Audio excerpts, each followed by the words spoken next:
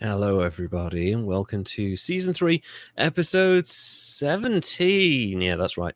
Of History's Greatest Idiots, the show where we look back through all of human history and give you lessons that you can learn from the mistakes that were made so that you never repeat those mistakes again. But who are we kidding? We're humans. We love repeating mistakes to the point where we make people's lives incredibly difficult sometimes. But hey, it's fun, I guess, for some people. Otherwise, they wouldn't do it. So if I wasn't making mistakes, I wouldn't be doing anything at all. Exactly. Yeah. If I wasn't making mistakes, I'd probably like go out and find a way to make them. To be honest, because it's part of my existence as well. Joining me as ever is my amazing co-host Derek. Derek, how are you doing, my man? Doing good, man. Getting by, doing things. We've had a long chat before this went live about the state of financial markets and renting and buying of property across the world. Man, it's tough right now. It's so weird. Everything is so weird. But everything is really weird. Mark this in your calendar if you listen to this many years later. August, September, basically the summer and early part of 2023, and is it 2003? Where it's been an incredibly difficult time for anyone that is trying to live in rented accommodation or is remortgaging.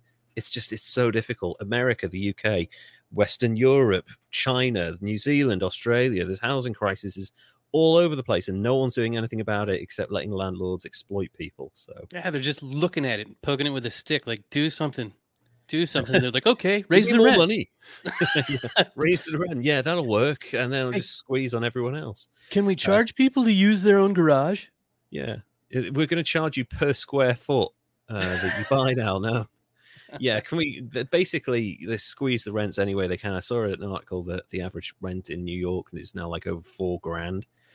I just read a thing. Somebody is flying into their job in New York because it's cheaper to fly in every day than to live in there. I'm sure it's bullshit, but well, I can kind of buy that given how subsidized airlines are. I can buy that, and they've got those flights that they have to make even if they're empty because they lose their slot if they don't. The flights are empty, so if you book onto one of those, you get a super cheap rate even. So yeah, I can believe that someone flies into their job in New York. It's fucking crazy. Make landlords fight to the death, says Toasterzoid. Toasterzoid, thank you for joining us. And yes, I agree with that sentiment. Actually, I was a bit of glimpse into my past. I was a landlord for 13 years, actually. And when I rented out the place that I owned, which was a 2-bedroom flat / apartment, I guess you'd call it, in Wales, I rented out £500 a month. And then when I sold it 13 years... die. I rented out £500 a month, and then when I sold it 13 years later, it was £450 a month. So the rent had actually gone down because I was kind of letting it out to people with mobility issues who were elderly. So I never wanted to charge more than £500 a month for a 2-bedroom place because it just felt wrong. And now we have landlords charging 3 times that. Yeah, and I think it's the worst parts of the world. It comes down to it's not a personal thing anymore. It's a boardroom in a business and nobody cares. So sad. So yeah, the real idiots this year are the financial people who decided to make this decision. Anyway, let's move on to some announcements. So if you guys want to follow us on social media, go to @History's Greatest Idiots on Instagram. If you go to Twitter/X or whatever the fuck that thing's called. You can go to @GreatestIdiots. We're currently live on Twitter, as we are live on YouTube and Twitch. You can find us by searching for History's Greatest Idiots on YouTube. And if you go to patreon.com/History's Greatest Idiots, you can see some amazing posts by us. Like, we're active on Patreon quite a lot. Like, we've put dozens of posts on there, like uploaded a bunch of extra content, behind the scenes stuff. We've uploaded a bunch of scripts, and you can pay as little as $5 a month all the way up to $20 a month. It's really good. Oh, and we got the card game now. Yeah, I'm going to address that in a minute. First, okay. I wanted to give a shout out to our patrons. Jesse Christ, the OG patron, who was our first through the door. Thank you so much, Jesse. Kimberly Johnson, who regularly joins us in streams. Kimberly, it's really, thank you for continuing to support us. And Andrew Zavara, thank you so much again, our most recent Patreon. Thank you guys so much for supporting us. It means the absolute world to us, and thank you for being so loyal and such mega fans. So yeah, the card game, I've got it here. Look how beautiful that thing is. That is awesome. It really is. Like, I was designing it, and like as I was designing the cards and putting it all together, it took about 3-4 hours, something like that. I was thinking, what is this going to arrive in? Because the game it's based on Top Trumps, which you can learn about on the internet. It used to have a very specific case in the UK, which was like part of the marketing, like you could identify the deck from the case it arrived in. But this is just a cassette deck, which is awesome. Yeah, which is even better, I think. I'm just going to take it out of the packet now. So for the people who are listening to this, I do apologize. But yeah, the people who are watching live, look, all the amazing cards. I should turn it around so you can actually see the cards themselves. So yeah, we've got a bunch here. Let's pick out a random one. Oh, there's Nick Leeson. Yeah. Who else have we got? Yeah, Billy McFarland. Yeah. Oh, he's back active again. He is. Oh my god. He's doing Fire Festival 2. Who the fuck is buying tickets to that?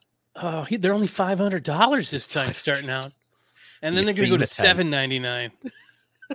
And you get your little wristband so that you can spend 2 your money. cheese sandwiches. I swear, anyone who buys tickets to Fire Festival 2 needs to be like, we need to put them on Sardinia and hopefully they never leave, like we did with like fucking Napoleon. Like just put them somewhere where they can't really get, because like no one should ever do any business with this man. He is extremely dangerous. Do not give this man your money. No. So, yeah. And also, yeah, quick one thing. Also, I haven't pointed out the stats. I don't know if you can see that because it's quite dark. But yeah, we've got stats on there for like, yeah, you really can't see that because of the light. But criminality, deceit, incompetence, stupidity, and arrogance. So yeah, if you guys would like to get a hold of the Rogues Gallery, the History's Greatest Idiots Rogues Gallery card game, drop us a message on our social media, and I can ship this thing all over the world. So there you go. Yeah, we can go international with our card game. So yeah, another thing for Toastoid. Toastoid, thank you for joining us again. Lev looks completely different with normal hair. Thank you so much for saying it's normal hair. My previous hair was not normal. Also, I've had a bunch of random people say stuff. My racist neighbor was like, "Back to the old look. You look so much better." I'm like, thanks. And everyone, like, I didn't tell anyone at work. So then I went into a team meeting and they were like, "Oh my God, what the hell?" And I was like, "Oh, what's the matter? What's wrong with you?" But the best one was a Monument Mythos fan saw a video I'd made where I was talking about a job advert I'd done recently. And they messaged me and they were like, you've cut your hair? And I was like, yeah, it was a couple of weeks ago. And they were like, how do you, they were like, they said, don't take this the wrong way, but your hair, you've got the hair of a toddler. I was like, what the fuck do you mean by that? And they're like, oh, because it's like, it's so healthy and it's always looks decent. I'm like, thanks. So I have the hair of a toddler, apparently. Well, there you go. Exactly. Bright Eyes, Kimberly, thank you so much for joining us in the stream. It's so good to have you here, our patron. Thank you so much.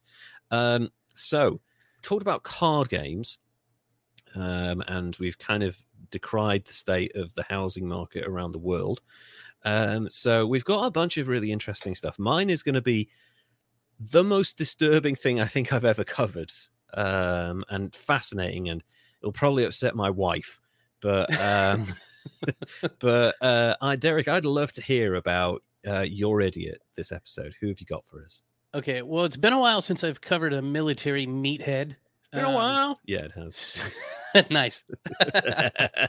But I've got another American Civil War general for you today. He's a man that most historians are critical of, and who during his life was so hated by his subordinates that they tried to kill him not once, but twice. You'd think allegedly. You'd get the message after the first time. Yeah, you would it's like think. Jon Snow. It's like, get the fuck out of there. He didn't. Anyway, this one's kind of a fun one because okay, the idiot that I am, I was totally into history, and for some reason I don't even remember learning about this dude. Oh, really? So I learned something, and I feel like I really should have learned about this guy, and I probably did. So it just wandered off somewhere. Yeah. Where did you go to your schooling? It may depend on like which side of the like war he fought on. Like maybe they didn't want to cover him because it was too embarrassing. Well, I went to like high school and college in Arizona. Okay. So they were part of the. Yeah, they weren't even in on it. I don't think they weren't. They were just like 1918. Just a bunch of people living in the desert. So. So we'll dive into it here. He was born in Warrenton, North Carolina on the 22nd of March, 1817. He was one of 6 sons of a successful carpenter named Thomas Bragg, who was the cousin to future Union General Edward Bragg, who... Oh, right. Fort Bragg is actually... I was going to say Fort Bragg. Yeah, that's where I'm thinking the name comes in. Yeah. This guy is also a Bragg, not the one the fort is named after, although the fort is in Georgia, and that's in the South. But they chose, Anyway, this guy's name is Braxton. Braxton Ooh. Bragg. Braxton Bragg. That sounds like a fictional. That sounds like a Marvel character. It's a badass name. It is a pretty badass name, yeah. For a dumb idiot. When Braxton was 10 years old, his father made the decision that he was going to have a career in the military, and he was dead set on getting him into the military academy from 10 years old. Right. That always works out great when your parents make a decision about your future career for you. Oh, always. That never goes wrong. Never. Luckily, his dad did really well as a carpenter and a contractor, and he had connections, so he could send his son to one of the best schools in the state, while also his oldest son, John Bragg, got himself elected as a state legislator, so he could go ahead and get that done for his little brother. Oh, wow. And they went ahead and admitted Braxton to West Point at the age of 16. Sounds like the Bushes right now. A little bit, like huh? A bunch of people helping each other out and fucking the system over. Great joke by Toastoid. Does he get bragging rights at the end of the story? Womp, womp. Nice. Tip your waitresses. He's here. Now, maybe favoritism, maybe whatever, but he graduated 5th in his class of 50 in 1837, so he had some stuff going on in his head. Top 10%, that's not bad. No.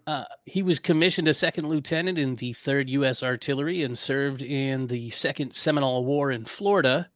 Sort of. He started out as a commissary officer and then as a regimental adjunct. So he was away from combat, but he started getting sick, and he blamed it on the tropical climate so he could get transferred back to Philadelphia. Yeah. Which they did. Good old nepotism. Good old nepotism, correct. So he was a disciplinarian, and he was like a real stickler for the rules. He was so anal and uptight that there's even a story from Ulysses S. Grant in his memoirs where he's talking about Braxton serving as a quartermaster while also at the same time the company commander for a company, and he ended up arguing with himself. Oh, fucking hell.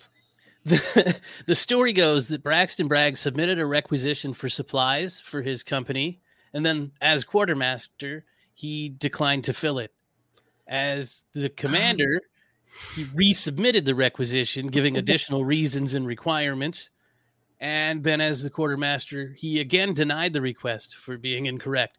Realizing he was at a personal impasse, he referred the matter to the post commandant, who said, quote, "My God, Mr. Bragg, you've quarreled with every officer in the Army, and now you're quarreling with yourself."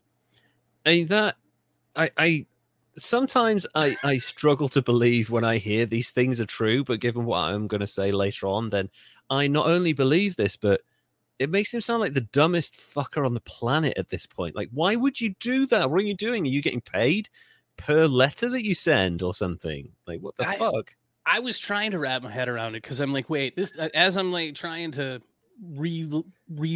put the story together, like, this doesn't make any sense. He had to have been doing the paperwork wrong or something. It sounds like we're high right now, that we're just making it up on the spot because we've dropped acid, but we're not. And that's how insane history is. Great point by Toastoid. It's like a dog barking at its own shadow. It's just, stupid people aren't exactly a new thing. Good point. But yeah, why would you? I don't get it.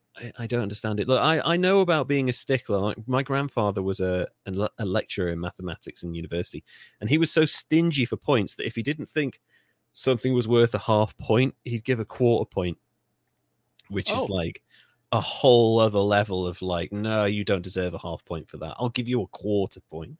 What the fuck is wrong? But yeah, like arguing with yourself through various letters, you're just slowing the process down at this point. My God, man. Which could be one of the reasons why he was so hated. We'll get to it. So that's the type this Braxton Bragg is, and it might not surprise you that some of his own troops attempted to assassinate him on 2 occasions in August and September of 1847. August and September. So right after one followed immediately by another. Yes. Holy shit. In the more serious of the 2 incidents, one of his soldiers exploded a 12-pound artillery shell underneath his cot. Holy shit. And he lived? Although the cot was destroyed, somehow Bragg himself emerged without a scratch. And Bragg had suspicions about the perpetrator's identity, but didn't have enough evidence to bring charges on him. Well, no, because it was all fucking exploded. So... And later, the Army deserter named Samuel R. Church claimed responsibility for the attack. Yeah. But from what I was able to tell in researching it, there's been no verified historical evidence that any of his men tried to kill him. Mm. But it does go towards the type of guy that he was, that it's out there in people's memoirs from the time that his people tried to kill him multiple times. I mean, yeah, I'm starting to think... like the story about him arguing with himself and the fact that someone tried to kill him twice and he lived, like we're getting to the point now where I'm like, is this propaganda against this guy? Like, is this true? Or are we going off the word of someone who fucking hated this guy? You know? It's a bunch of people that hated him. Oh, wow, yeah. So it's likely some of that ain't true. Holy shit. Multiple stories that corroborate without any evidence. I mean, like in the military as well, particularly in the US military, which is obviously very hierarchical, disobeying your commanding officer is a big deal. But trying to assassinate them twice, like how bad was this guy? Holy shit! Yeah, we'll jump into it here. Yeah. So there's reports from both subordinate officers and regular soldiers under his command that hated him so much that they refused to follow his orders. And a private named Sam Watkins said in his memoirs, none of Bragg's soldiers ever loved him. They had no faith in his ability as a general, and he was looked upon as a merciless tyrant. He loved to crush the spirit of his men. Wow. That's a quote. Oh, dear. It's also said that Braxton Bragg had an uncanny ability to turn minor wins and losses into strategic defeats. And most of his battles ended in defeats because of his insistence on direct frontal attacks. Oh, what? He's one of these fucking idiots, is he? He's like charging in, all guns blazing sort of thing. Yeah, and even his successes weren't really super successful. He had one that was okay, but anyway, he caught himself some attention when he published a series of articles in the Southern Literary Messenger called Notes on Our Army.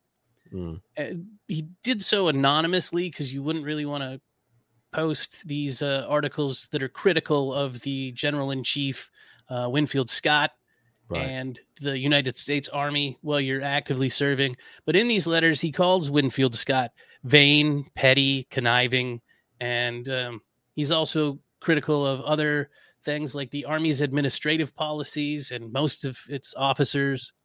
Okay. So while those letters are coming out in this publication and he's on leave in Washington, D.C., they call him in to testify before the House Committee on Public Expenditures, and Winfield Scott orders him not to testify. And when he showed up at Fort Monroe, he was arrested in Virginia, where he was court-martialed for disobeying orders and disrespecting his superior officers. Oh my God. But he really just kind of got a slap on the wrist, and he moved on to the Mexican-American War. Yeah, I guess it's kind of like, we hate you, but we need you. Kinda. And there's nobody else that can do it. Also, you're probably connected, so you get away with it. Yeah, wow. Genghis Khan was right. It really should be on merit. Great joke by Toastazoid here. It's the same way in a healthy sex life. Don't immediately go to the front with all your might. Fun fact, an ancestor of mine actually met Winfield Scott during the Pig War fiasco. I don't even know what that is. I don't either. That sounds like a conflict that ended abruptly in a barn somewhere. It sounds like a fiasco. Animal farm, maybe? Holy shit. Yeah.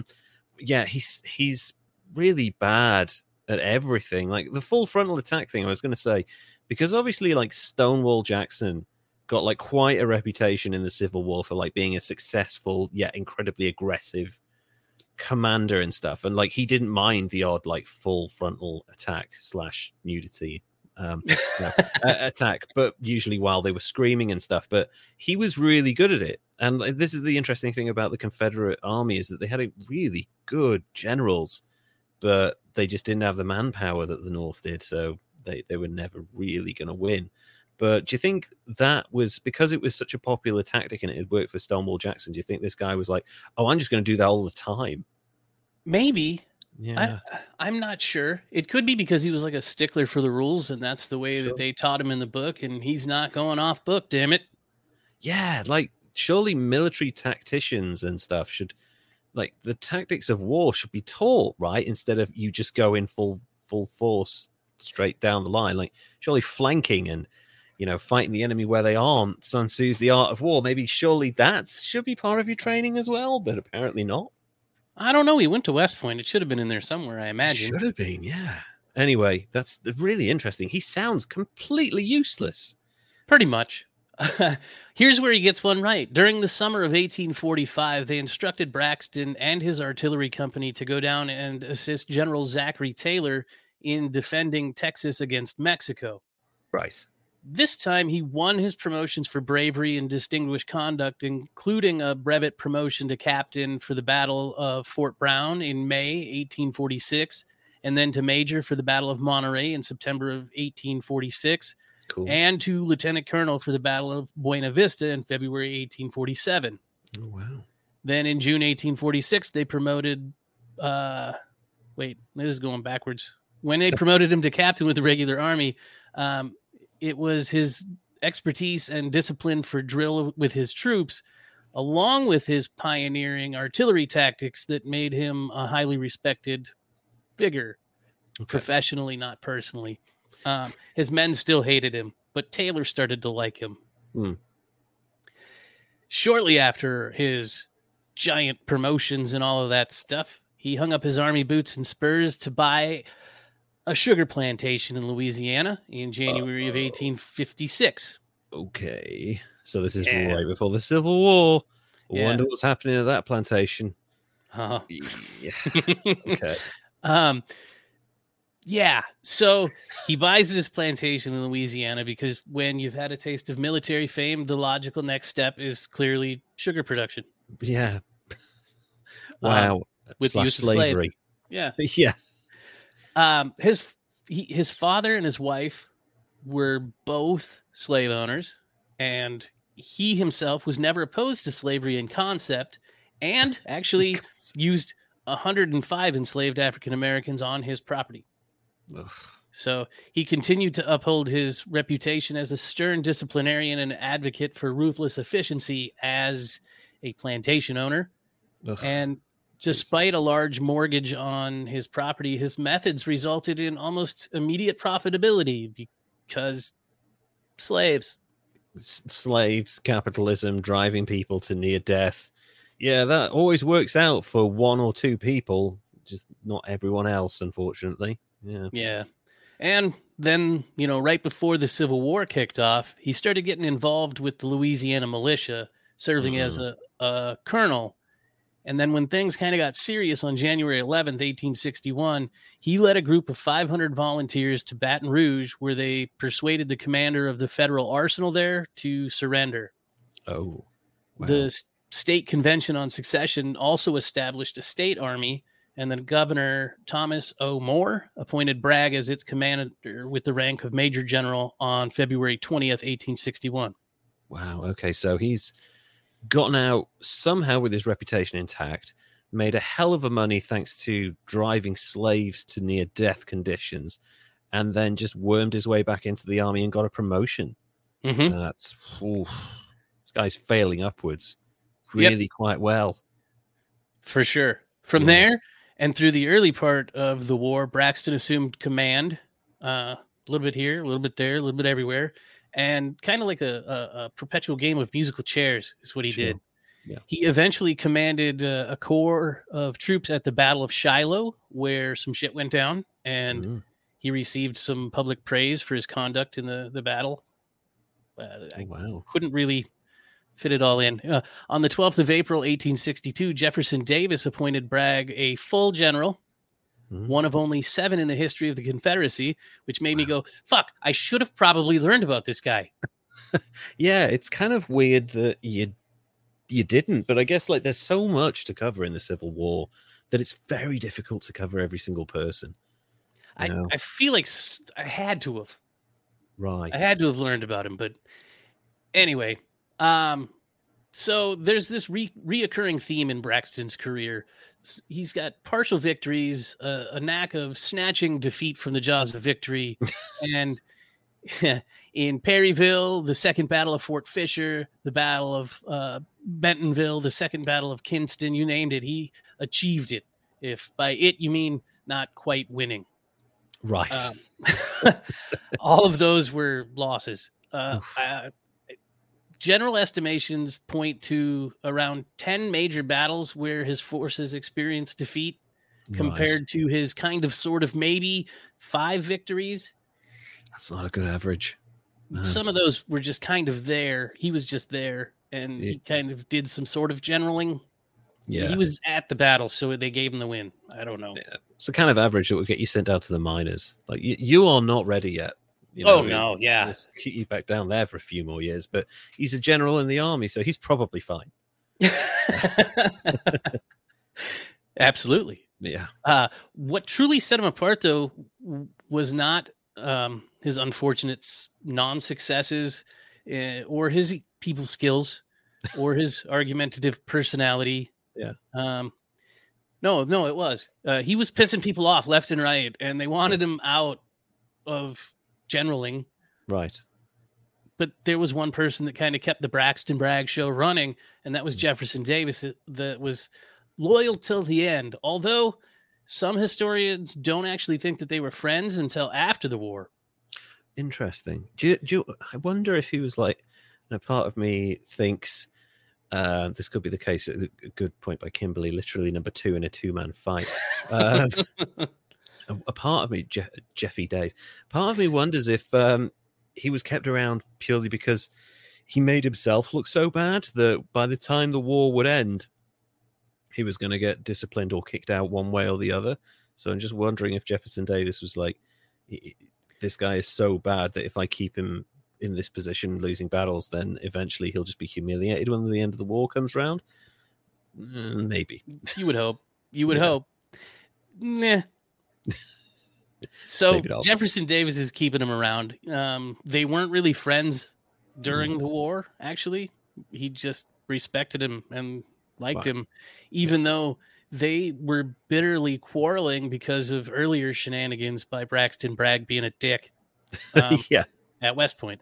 Yeah. Again and again, the other officers and generals were calling for his removal, and yet he remained. Even at the end, he was kind of trying to get himself fired. But Wow. the real cool stuff came at the battles for Chattanooga, where Braxton was defeated, and Shocker. that finally convinced Jefferson Davis to let him resign. Yeah. But it still wasn't over because he stuck around like that last weird dude at a party that just won't leave. That's me. I'm that guy. And the guy's like, oh, where's the food? They must be hiding the food somewhere. There must be some left. Yeah. Where's that last slice of pizza? He served as a military advisor even after he resigned and made an appearance at the final Confederate cabinet meeting. Is that in Appomattox? Yep. He's there at the end. Holy shit. So he didn't even catch any shit. He didn't even take any blame. They didn't he just gets to, anyway, after the war, he loses his home to the United States Army. They confiscated it. Yeah. He shifted from battlefield strategies to life insurance. And that's amazing. That's the best career pivot I've ever heard in my life. Dude, this guy's all over the place. Military, sugar plantations, life insurance. Then he goes on to railroad inspections. Just weird. On September 27th, 1876, at the age of 59, Braxton Bragg was walking down the street with a friend in Galveston, Texas, where he suddenly fell over unconscious. They dragged him into a drugstore where he died moments later. And that's the end of Braxton Bragg, one of America's worst generals. Yeah, there's no doubting. I mean, this guy was really shit. At a time when the South was winning everything in the Civil War. Like at the start, it was just success after success. And he kept on losing. Maybe he was trying to keep the North in the fight. I don't know. It's a weird death. Like he just keels over in the street and then just like, that's it. How old was he when he died? 59. Yeah, he's not an old man, even for the time. So I'm just wondering if that was stress or strain or, man, that is just a drop over in the street. Maybe it was an aneurysm or something. So, I think they said it was a heart attack. Okay, yeah, that makes sense. Yeah, man, that was all that sugar. Yeah, it's all that sugar and the exploitation of everyone around him. Yeah, he is an awful human being for a number of reasons. I mean, the slavery thing, obviously, that's a big mark against him, but he treated his own men in the army really badly to the point where they tried to kill him twice. Allegedly. And nobody liked him except the most important person in the army. So I thought you were going to say he bought the pharmacy. That would have been fucking hilarious. Like, oh, grabbing his left arm. Oh my god! If you would have survived, buy this place. Yeah, it smells like burnt toast in here. I'm going to buy this place. Wow.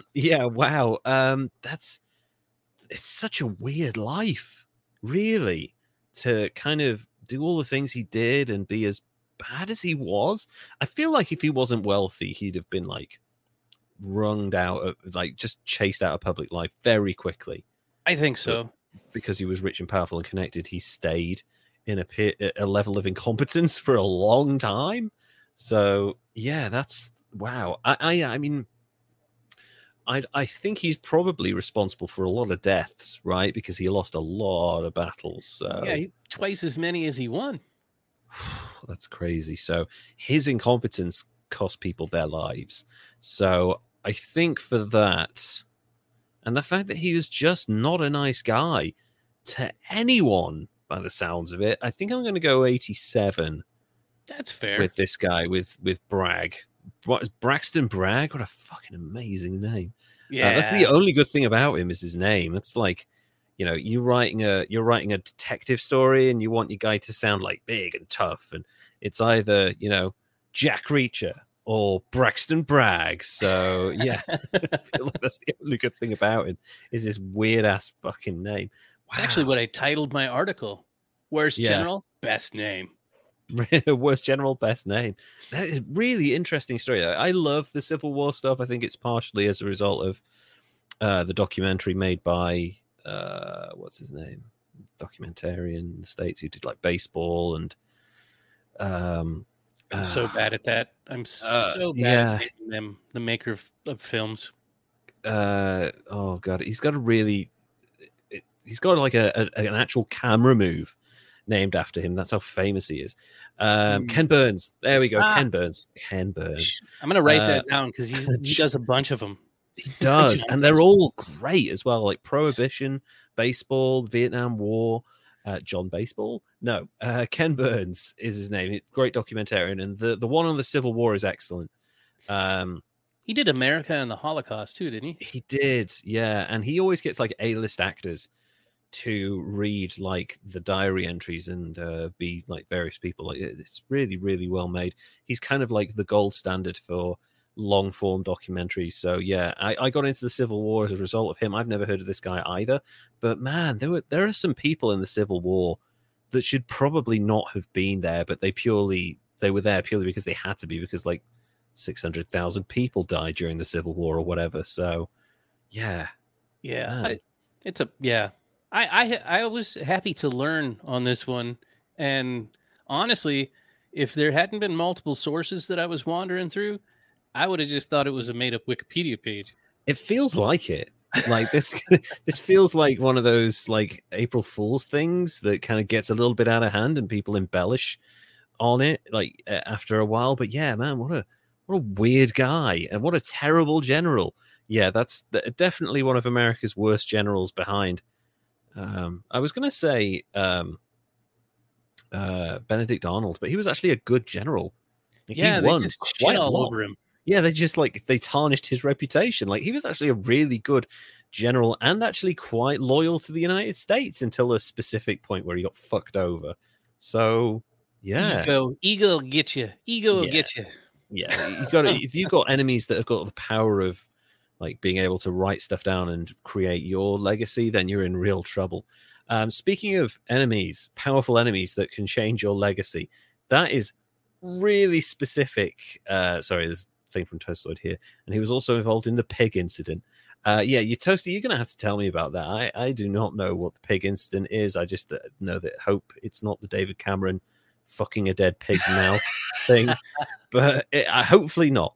So let me move on to now another similar situation where powerful enemies and friends can have like a huge influence over your life if you're not very careful. I've just realized now that I can't even give you the title of this, the specific title, because it'll give away what happens, and I kind of want you to be surprised unless you already know what's going to happen when I start giving you the details. But I want to talk to you about a situation when it becomes scary to be a Christian because the figurehead is insane. The figurehead of your religion is completely insane. That's when it becomes really scary. Not like, oh my God, we're being thrown to the lions because we believe this carpenter was the son of God. Like, it gets much worse as a Christian at certain points in time. So the related events that I'm about to describe took place during a period of political instability in Italy, which is basically everything after the fall of Rome up until the death of Mussolini. This period, which lasted from the middle of the 9th century to the middle of the 10th century, was marked by a rapid succession of popes. Between 872 and 965, so less than 100 years, that's like, what's that, 93 years, something like that, 24 popes were appointed. 24, meaning each pope lasted less than 4 years on average. Damn. So that's was that porn pope in there that? Yeah. Okay. I want to cover that guy because there's a bunch of popes in history who have been crazy as fuck, but this one in particular, oh man.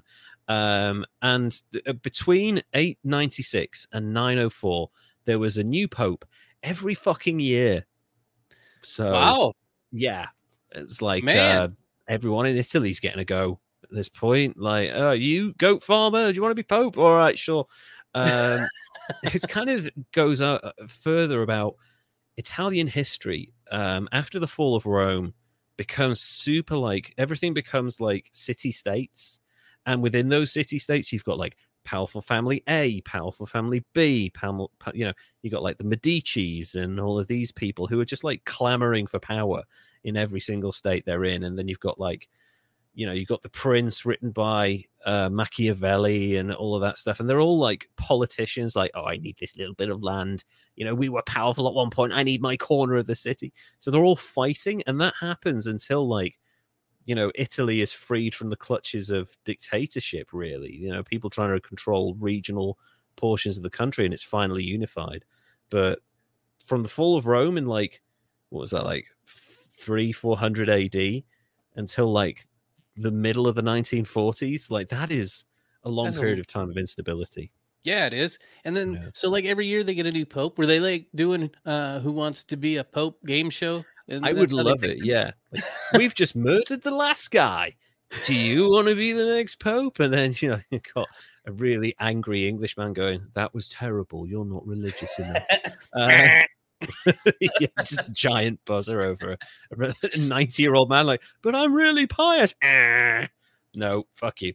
Often these brief papal reigns were the result of political machinations of local Roman factions, about which few sources survive because, like, they all destroyed each other. So there's no accurate documentation, really. But I mean, we know about the Medicis and like them and their clamor for power and all of the other like weird families. Like there's another one as well, not the Habsburgs, like another family that were the subject of a series of films and stuff. So yeah, bunch of them.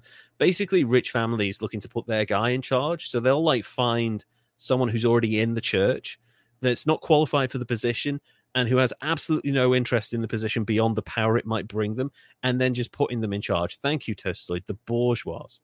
The Borgias. Sorry, not the bourgeois. That's just landlords. The Borgias, yeah. So basically, rich families putting their guy in charge, and they're usually shit at it. So it's basically modern day stuff now. Did they do a Gamescom reveal of each new pope? That would have been awesome. It's like Todd on stage, like from Bethesda, going, "Hey, we got a huge new map, and here's the Pope." So I want to talk to the subject of the majority of this, and I mean, he's no saint. Ironic, given he's the Pope, but yeah, he's certainly the victim in this situation. Formosus became Bishop of Porto Santa Rufina in 864 during the pontificate of Pope Nicholas I. Formosus was a native of Rome, born in 816. So he's in his late 40s when he became the Bishop of Porto Santa Rufina. So kind of old for, pre-first millennia of Christianity, really. That's where it messes me up, as I'm trying to figure. Is 40's old then? Right? Like late 40s. That's kind of old, yeah. But I guess like he's a rich family, so they're like eating nothing but grapes. So they make it like to like 60 then, right? Yeah.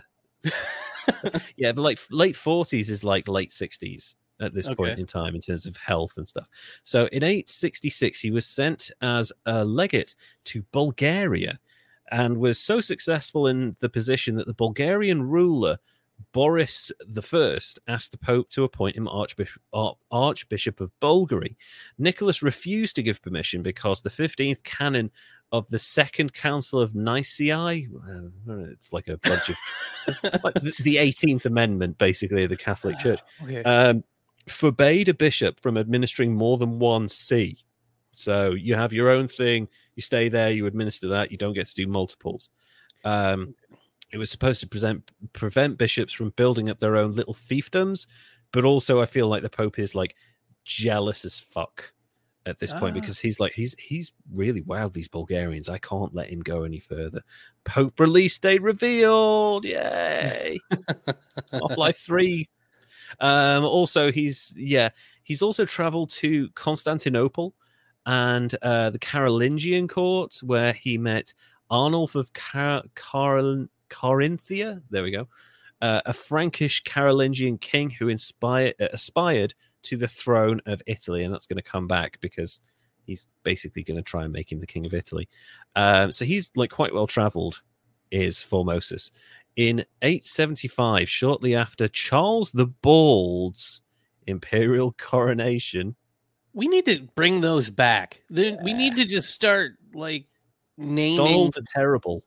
Yeah, like this guy, the jerkass. I don't know. Yeah, I know, it's great, and I guarantee nobody called him that to his face. But Charles the Bald, what a fucking great name for a king! Like nothing about like his reign or the things he built, the battles he won. No, it's just like receding hairline. Fuck this guy. So shortly after Charles the Bald's imperial coronation, Formosus fled Rome in fear of then Pope John the Eighth. So I want to give you a little bit of background about Charles the Bald, also known as Charles II.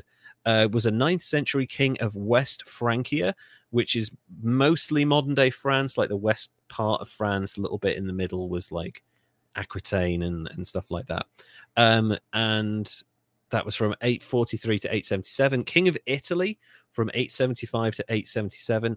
And the emperor of the Carolingian Empire, 875 to 877, which was basically the Carolingian Empire, is basically all of France, all of Germany, all of Switzerland, the Netherlands, Luxembourg, and Belgium, parts of very rough parts of like the top of Spain, and the northern half of Italy.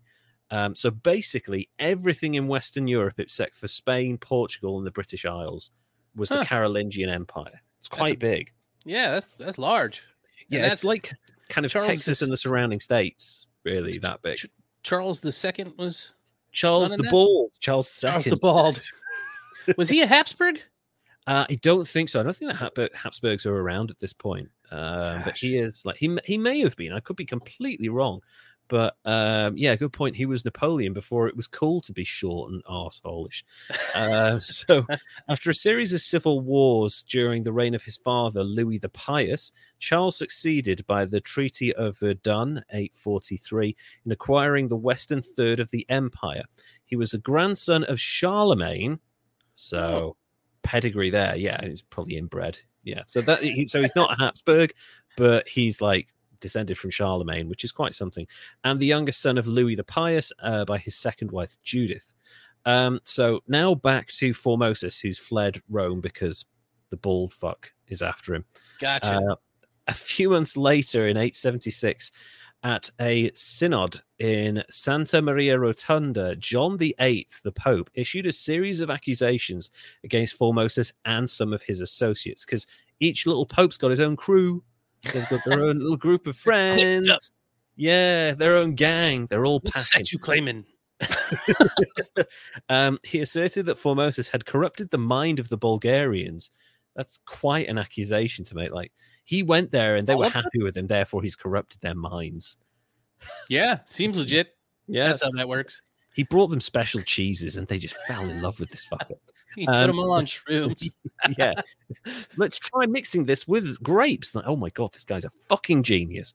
So that as long as Formosus was alive, they would not accept any other bishop from the Apostolic See. So he was like, he's brainwashed these fuckers. They don't want anyone but him.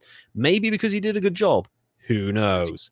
He also alleged that Formosus and his conspirators had attempted to usurp the papacy from John, which was a lie. What's this from Toaster's like? He was treating them well and they all loved him. This must be witchcraft. Yeah, exactly. Totally.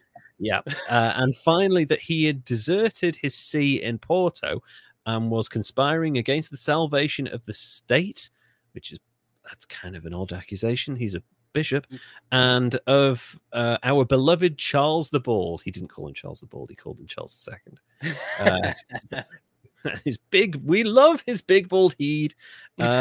Formosus and his associates were excommunicated. That's the worst thing that you could do other than death at this point in the world, you know. Kicked them out of the church, huh? Kicked them out of the church, not even allowed near a fucking church, and that's where everything happened back in this day and age. So, yeah. Anyway, in 879, at a council held at Troyes, in France, John may have confirmed the excommunications. He also legislated more generally against those who plunder ecclesiastical goods. So that he was saying that they also stole shit from the church, which I don't know if that's the case. He did. Sorry, go on. Formica did, or Formosus, this is Formosus, this is all stuff levied against Formosus and his crew. They've been excommunicated. They stole stuff. They made people like them, and they wanted to get rid of me.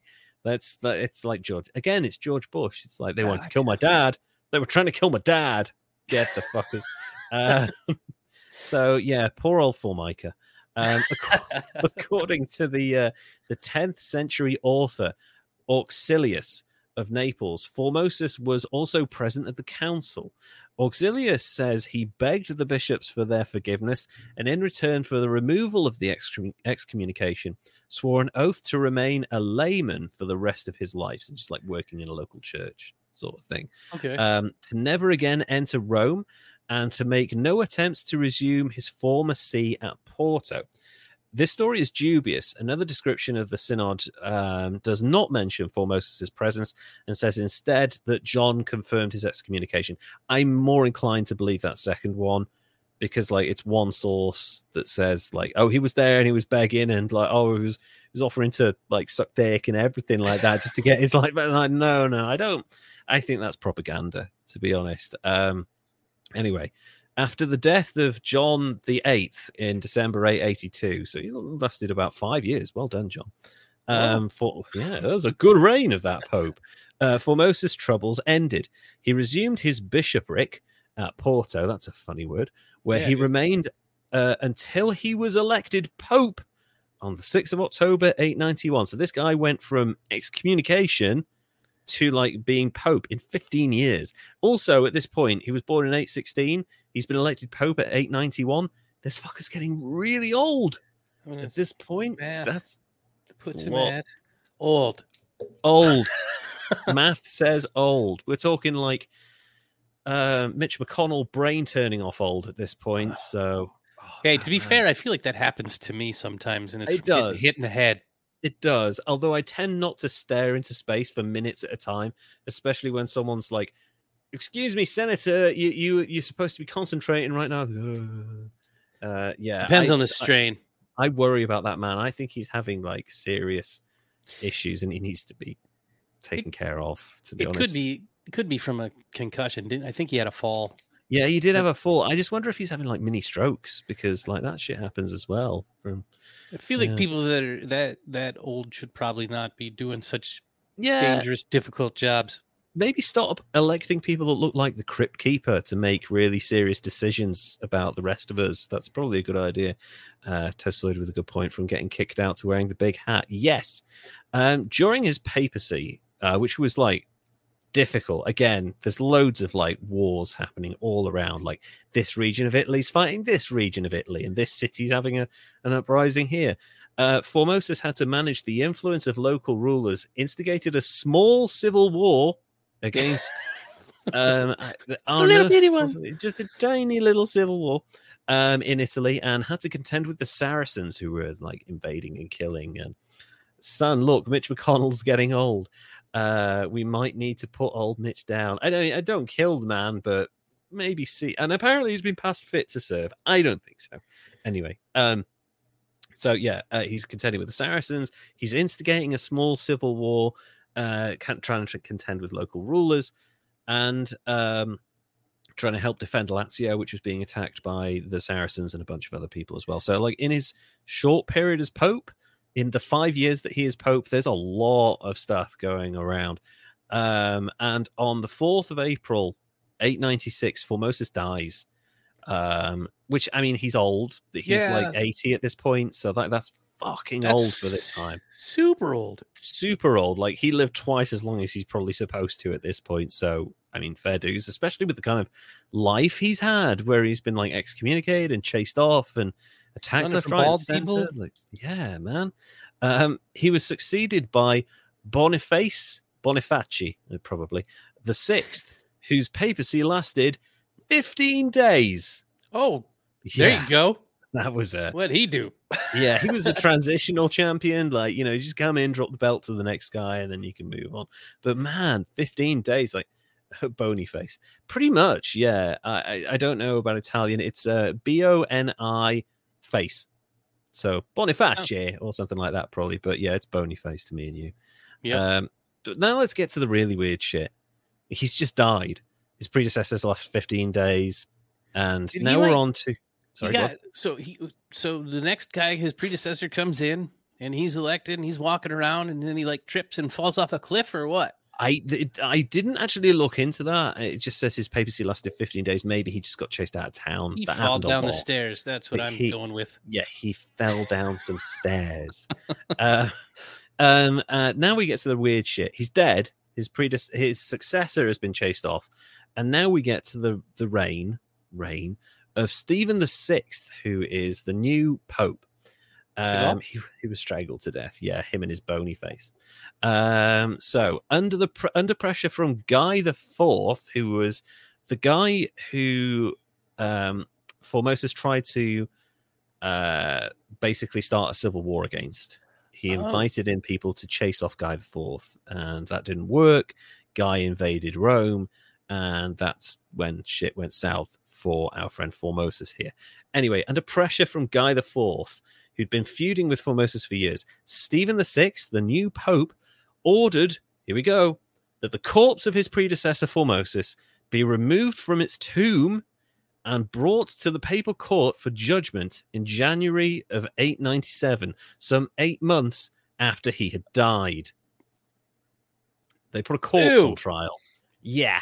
What the hell? So this comes from, and this is why I didn't want to mention it at the start, the title of this article, and it's actually a really well-named thing, the Cadaver Senad. So it's a case against a corpse. Wow. They exhumed this poor fucker and put him on trial. And then what? Killed him again? It gets so much weirder. With the corpse propped up on a throne, they put him back in his papal vestments. Oh my. Put the hat back on him, robes, all of that. He still looked healthier than some of the living popes, I guess. You saw Weekend at Bernie's? Yeah, it's that only with like rotting flesh. Like it was rancid. Like this guy had like his eyes were gone at this point, so it was like a skeleton with some bits of rotting flesh still left on it. Like disgusting. But Stephen wanted a fair trial. So he appointed for the corpse. So he appointed a deacon to answer for the deceased pontiff. Thankfully, the deacon didn't like shove his hand up there and work him like a puppet. Oh no, he didn't do that. Could you imagine? Yes, I didn't do this. Piece of shit, Stephen. Could you imagine? This isn't creepy at all. Totally normal behavior. Oh yeah, yeah. So, Stephen's gone kind of mad, and he's just become pope. Dude, Mad Steve. That's bad Steve for you right there. Mad Steve the Sixth, and he just does not like those corpses. Formosus was accused of transmigrating seas, so moving from one area to another when you're not supposed to do that, in violation of canon law, of perjury, which I think this guy's kind of mad, and of serving as a bishop while actually a layman, which because like they said that he was reduced to a layman and then he came back as a bishop, but actually that probably never happened. So that's like hearsay. You can dismiss that. But, you know, his lawyer's probably also dead. So I don't imagine he's got the best representation at this point. Yeah, probably not. Yeah. He's probably quite quiet. He's probably not saying much. I'd like to defend myself. I want you to fire my lawyer. This is a corpse being managed by a deacon. No, I'm of sound mind. Holding two positions in the church was illegal at the time. Yeah, that's funny.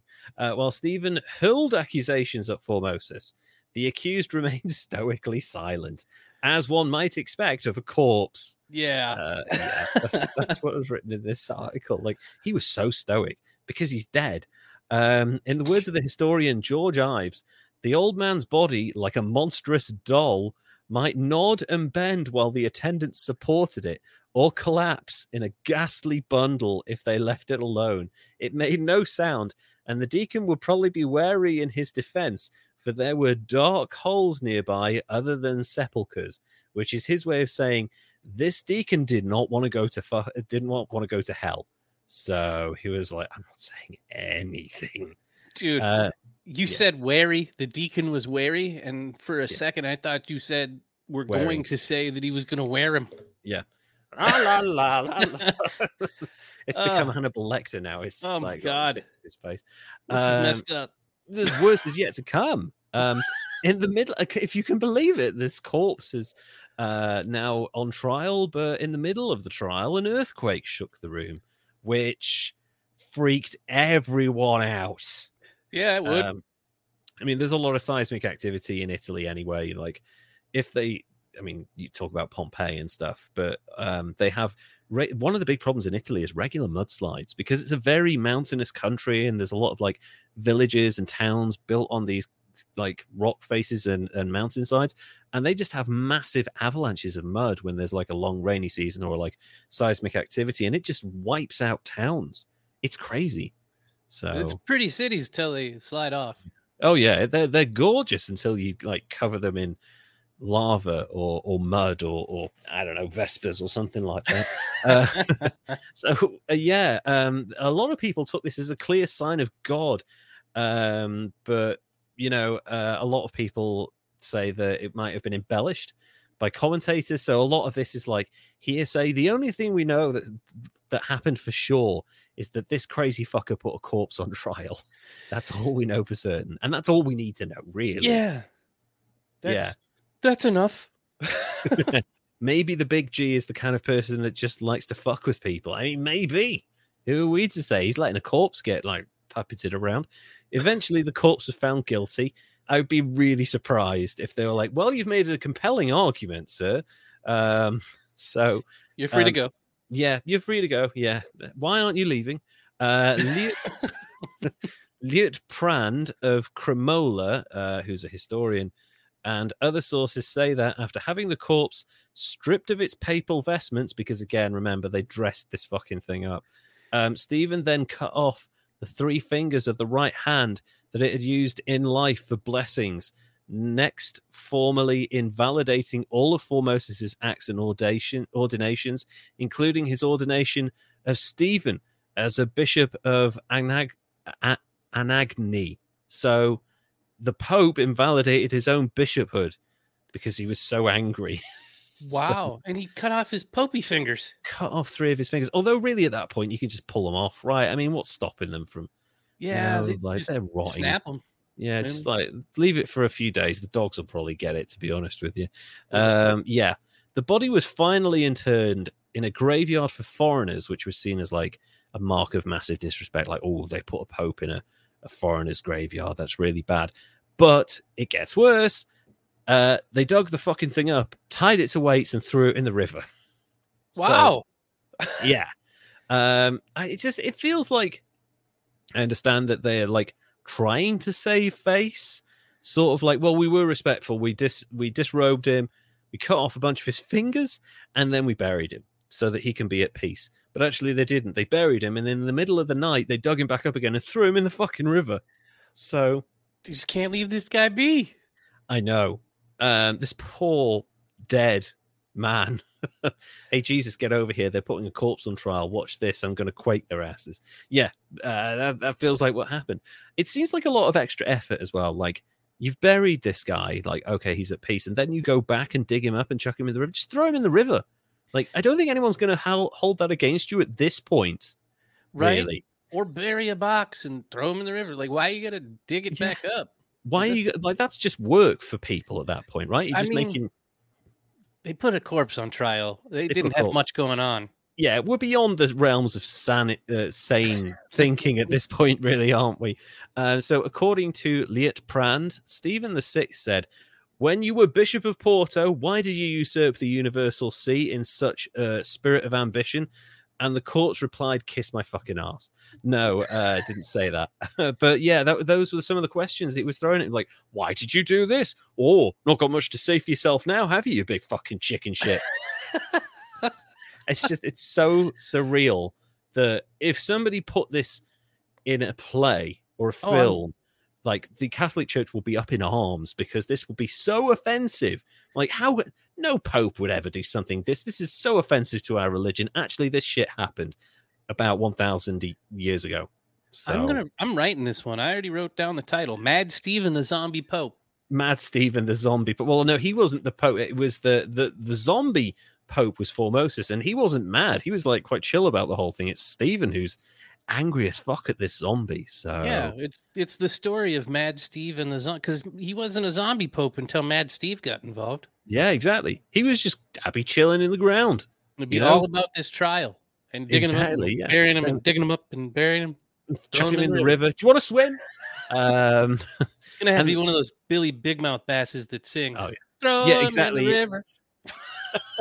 Could you imagine like moving the head around and trying to get to speak? Anyway, we're becoming less sane with every passing minute of this story. That's how crazy this shit is. The trial was a clear abuse of power by Pope Stephen VI, who used the trial as a means of punishing his predecessor, Formosus, and consolidating his own power within the church. So basically, he was kind of forced to do this, but also he used it as an opportunity to go, if you think I'll let you get away with anything, look what I did to a corpse. Do you see how mad I am? Like, you fuck with me, I will cut off your fingers and throw you in a river while you're alive. I did it to a fucking corpse. I'm crazy. You know? It seems valid. I wouldn't mess with him. That's a good point. Did the deacon make the corpse sound like Skeletor? That was more Penguin, actually, but yeah. I didn't do that. What are you talking about? The trial was a clear abuse of power. The desecration of Formosus's body was an egregious violation of the dignity of the papal office and the basic principles of Christian charity and respect for the dead. I mean, yeah, respect for the dead. This is like the top person in the whole church of millions of people has just done this and also publicized it. Like the word spread very quickly about this trial. The scandal of the Cadaver Synod caused a great deal of controversy and undermined the moral authority of the Catholic Church. And no shit, that plus the massive succession of popes before this who were all getting offed by one another. That's not going to help. Stephen's run of bad luck continues though, because this story just gets weirder and weirder. Formosus's body washes up on the banks of the Tiber. So they weighted it. They throw it in the river, and he's like fucking coming out of the water like the fucking Terminator. Awesome. And rumor said it began performing miracles. Oh look, really? Yeah, a crab crawled out of its mouth. That's a fucking miracle. Yeah. Can you imagine?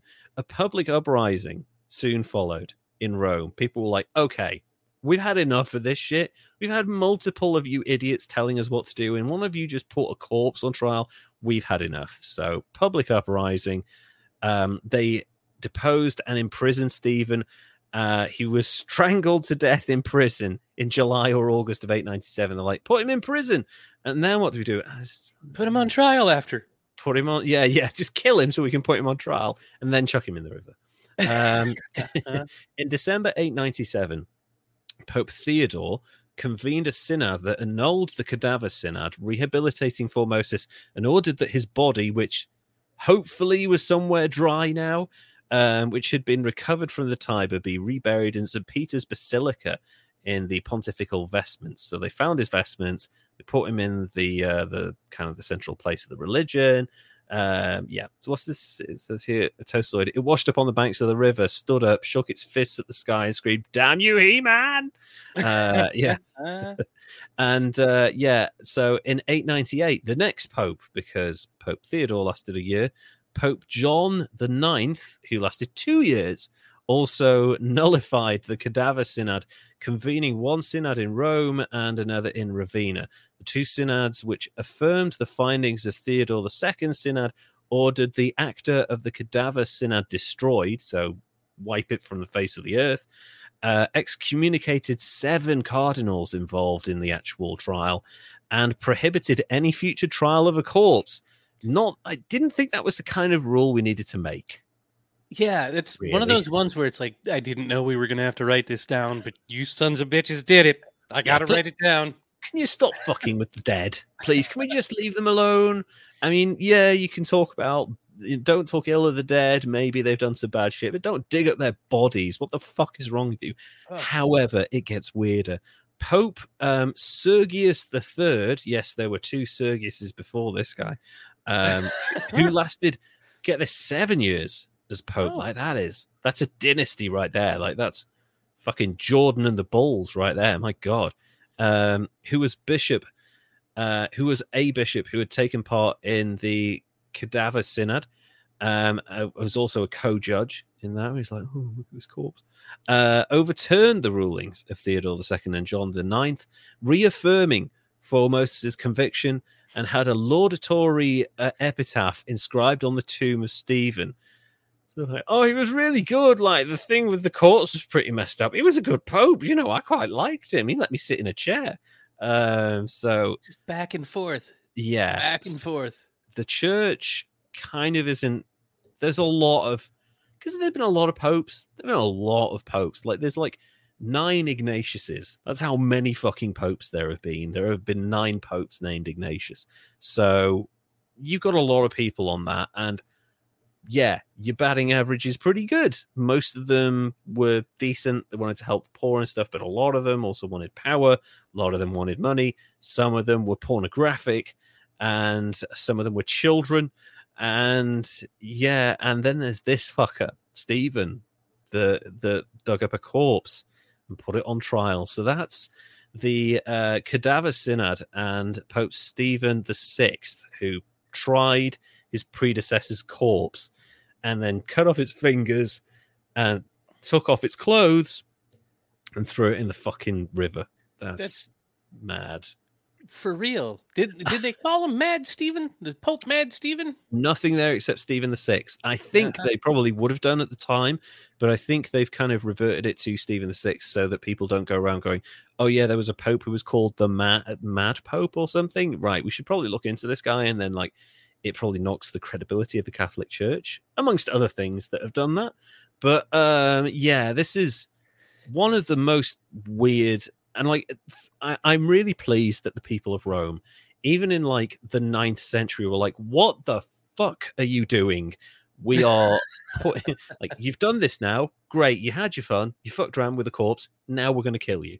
So like they basically, he thought this was going to be a huge success. He thought it was going to like, oh my God, like I'm going to rule forever because no one's going to fuck with me and everyone's going to respect me for this. Like, how stupid are you to think this would ever work? Yeah, it's ridiculous. And the thing that I was trying to, like, when you were reading it, they cut off his 3 fingers. So I was thinking, like, that's the Popey blessing fingers, right? That's it. Yeah, when you do that business. Yeah. So just in case he was going to bless people as a corpse, take his it didn't work because he came back and performed miracles. So well, it's a miracle because they buried him and he showed up in a river. Yeah, exactly. Yeah, that's the miracle right there. Swam to land. Your mistake. They can still swim. So, man, what do you make of probably the most grotesque trial in history, because this thing was rotting and stank to high heaven. And was it in the summer? Yeah. Oh my God. Oh no, wait, sorry. No, it was January.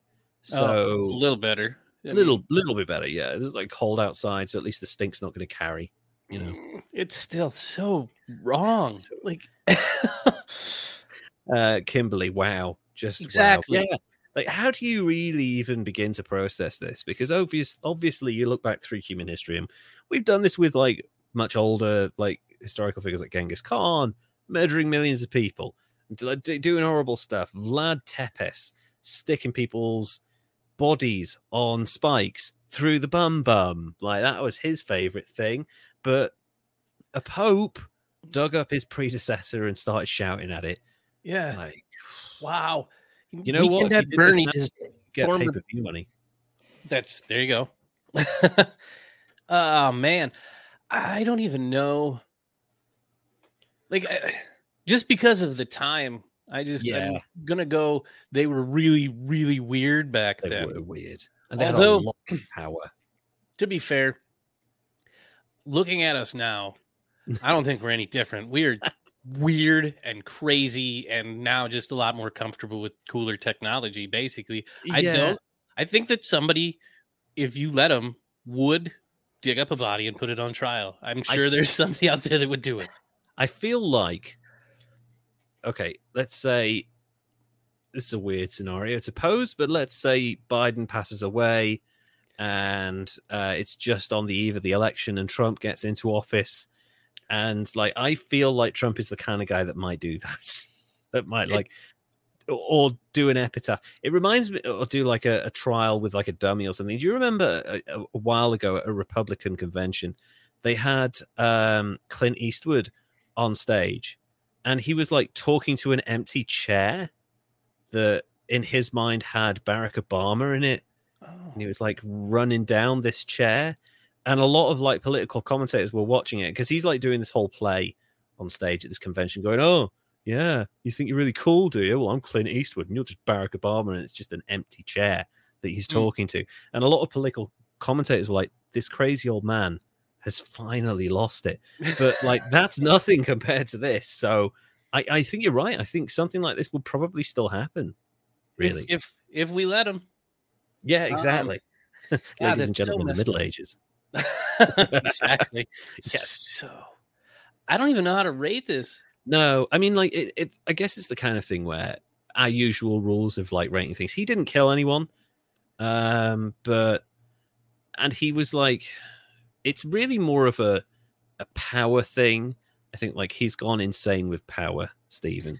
Yeah, and so arrogant and so deluded that he thought that this would make him powerful, but actually it got him killed within like a few months.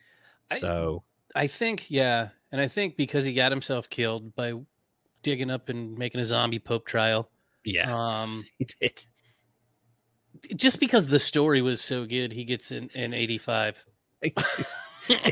I've wanted to, because I've read about this a while ago, along with like the pornographic Pope who you talked about, and like this is like 14-year-old who was Pope as well. That was kind of mad, but yeah, I had this at the back of my mind, and there were a bunch of people I was thinking of covering. I was actually going to talk about Sepp Blatter, but who was the former head of FIFA. But Sepp Blatter is the slipperiest motherfucker in the world, and he's also super litigious. So I didn't want to try that. Like, despite the various constant accusations of corruption, I was like, well, nah. And then I was like, oh, corruption. What can I do around corruption? Oh yeah, a Pope who put another one on trial even after they were dead. Let's go with that one. Yeah, it's a weird point in history, but you know, we're still like, yeah, we're still 500 years away from the Renaissance.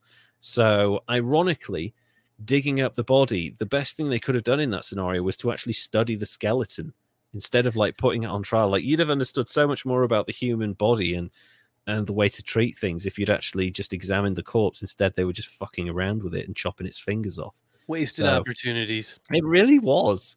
So yeah, thank you for an 85 for Stephen VI, the Pope who dug up his predecessor and put it on trial. I cannot believe that's a thing that happened in human history. So stupid.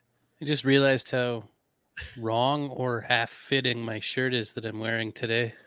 Oh yeah, is it quite? Was take hell. Yeah, I've ordered put him in that shirt. Yeah. Put him in like it. We can't find his vestments. What have we got lying around? We got a Mighty Ducks shirt. Yeah, just put that on him. Yeah, that's fine. We got one of those hats with like beer slots on the sides. Yeah, that's nice.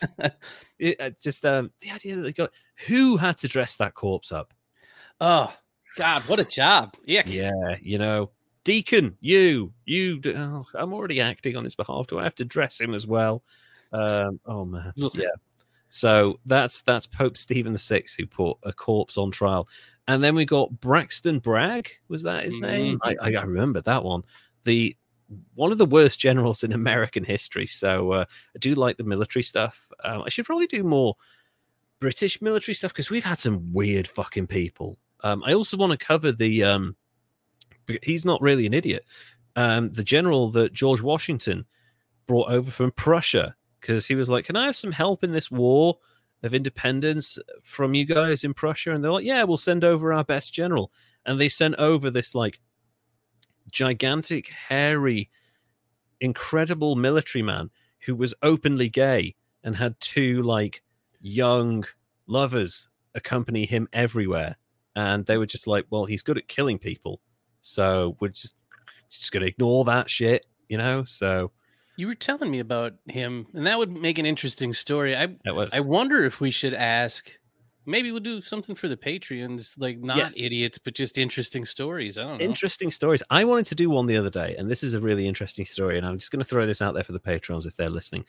You know James Blunt, who, you're beautiful, and like that, goodbye, my lover. That guy who wrote the really shit, annoying music that everyone hated, but who's also like become one of the funniest people on Twitter. Because like he doesn't take himself seriously at all. Whenever people insult him, he's like, "Yeah, you're right. Yeah, my music shit." Yeah, and like there was an article someone had defaced in the Guardian of him talking about his music, and they drawn like a massive penis all over this thing, and he's like, "Look, I'm in the Guardian." He showed the picture. So like, I was reading a story the other day because he was in the army. I didn't realize that until a while ago that he was actually in the army. He was in what's it called, like Croatia, and when the war in the Bosnia thing. He was told he was obviously working for the British Army, and he was in charge of this unit, and they were working with the Americans, and the Americans were taking the lead on everything, and they had to take this airfield. I think it's either Grozny or somewhere like that.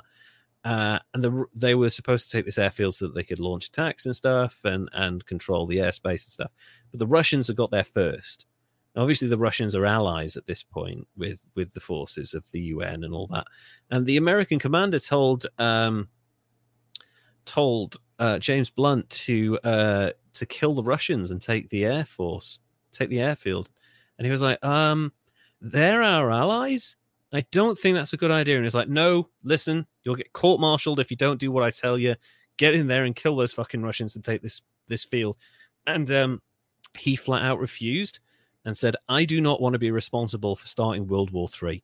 So if it weren't for James Blunt, we would probably have been in a nuclear war with Russia by now.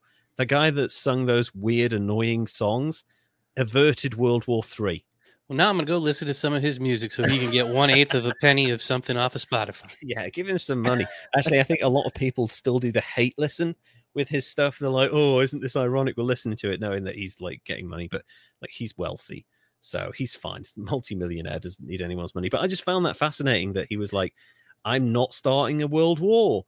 I'm not going to listen to this American general. And sure enough, when he got in contact with his British commanding officer, who's like, you did the right thing. I don't like the idea of my family being nuked. Thank you for doing that. I'm interested to find out what general that was or officer that was. I'm gonna look that up. That's a good story, right there. That is a really good story. So yeah, look up James Blunt and World War III. It was also like like when heads of state die, and they're like people can walk past and view them and stuff. It happened when the Queen Mother died. He was one of the guards on duty there. Oh wow, guarding her, so that the public could go past and like see her resting in state. He was one of the guards. So James Blunt, really fucking interesting life. The guy who like takes the piss out of himself on Twitter stopped World War III. So that's go good and look stuff. that up. That's a really good story. So thank you guys so much. I've had a lot of fun doing this, and we will probably look into doing some more Patreon exclusive stuff. So if you want to be part of our Patreon and maybe we can record some more exclusive stuff for you, go to patreon.com/history's greatest idiots, and you can get a bunch of stuff. You can pay $5, $10 or $20. You'll get a free gift. You get access to all of the scripts that we're posting occasionally. All of the episodes are on there in their fullest. You've got a bunch of behind the scenes stuff. You get mentioned on the podcast, and we might even do these special non-idiot stories for you guys. So, and if you're a Spotify listener who has a bunch of missing episodes, I put those up there. Yes. So you can get them there. Actually, speaking of Spotify, who we've had an interesting relationship with because they've not always been the greatest, we now have 900 followers on Spotify alone. Wow. That's kind of crazy for a podcast. And we keep growing. Like the last time I checked, it was 900. Now it's 905. So hightailing through history hit me up and showed me, or us, on Instagram. Number 47 in the Indie History Podcast on the Good Podcasts this month. Who they are? Us. We are. We are? Oh my God. We're That's in so the cool. top 50. That's amazing. I tried to make an account there, but like I can't seem to access the stuff for some reason. I don't know how to work any of that stuff ever. And I signed up for things. I think I have like $40 worth of random shit coming out because I signed up for free trials. And I'm gonna have to get one of we should get a sponsor, one of those people that cancels your stuff for you. And then they can help me cancel my stuff. Yeah, please. If anyone out there owns a business or is part of a business that cancels all of your subscriptions and stuff like that, we're getting to the point now where like we forget to close tabs on our phone. I feel like we're getting to that age now. So please come and help us out. You'll get a reduced rate, and also you can make our lives easier. So please help us out. So yeah, if you go to patreon.com/history's greatest idiots, you can get access to that. Also, if you want our training cards, our History's Greatest Idiots Rogues Gallery game, drop us a line. They're currently going for $25 because I've got the shipping is so expensive. So drop us a message on our social medias and we can send those to you. And our social medias are on Instagram at History's Greatest Idiots, and on Twitter /X, Elon Musk's fever dream, go to at Greatest Idiots and you can find us there. And also we are on YouTube. You can find us on YouTube by searching for History's Greatest Idiots. We have over 100 subscribers on YouTube now. That's so cool. And if you're listening on YouTube, do those things they tell you to do there. Yeah, do that. So I don't like saying the thing. I'm not saying it. I don't want to say it. I will say that if you go to a portion of the user interface that has the word subscribe, and if you apply a moderate amount of pressure to that symbol, we would appreciate it. And also if you did a similar thing with the section that looks like a thumbs up, that would be really cool. And if you would like to receive you would like to receive notifications of when we are doing things, you could also apply pressure to that button as well. There we go. That's probably not going to get us anything, but I didn't say the thing. I'm happy about that. I feel good about it. I feel better about it too. So thank you guys so much. I had a lot of fun doing this episode. It was so weird. Oh yeah. Yeah. And we will be back in a couple of weeks. Derek, would you like to say goodbye, please? Goodbye, everybody. We'll see you again soon. Take care now. Bye.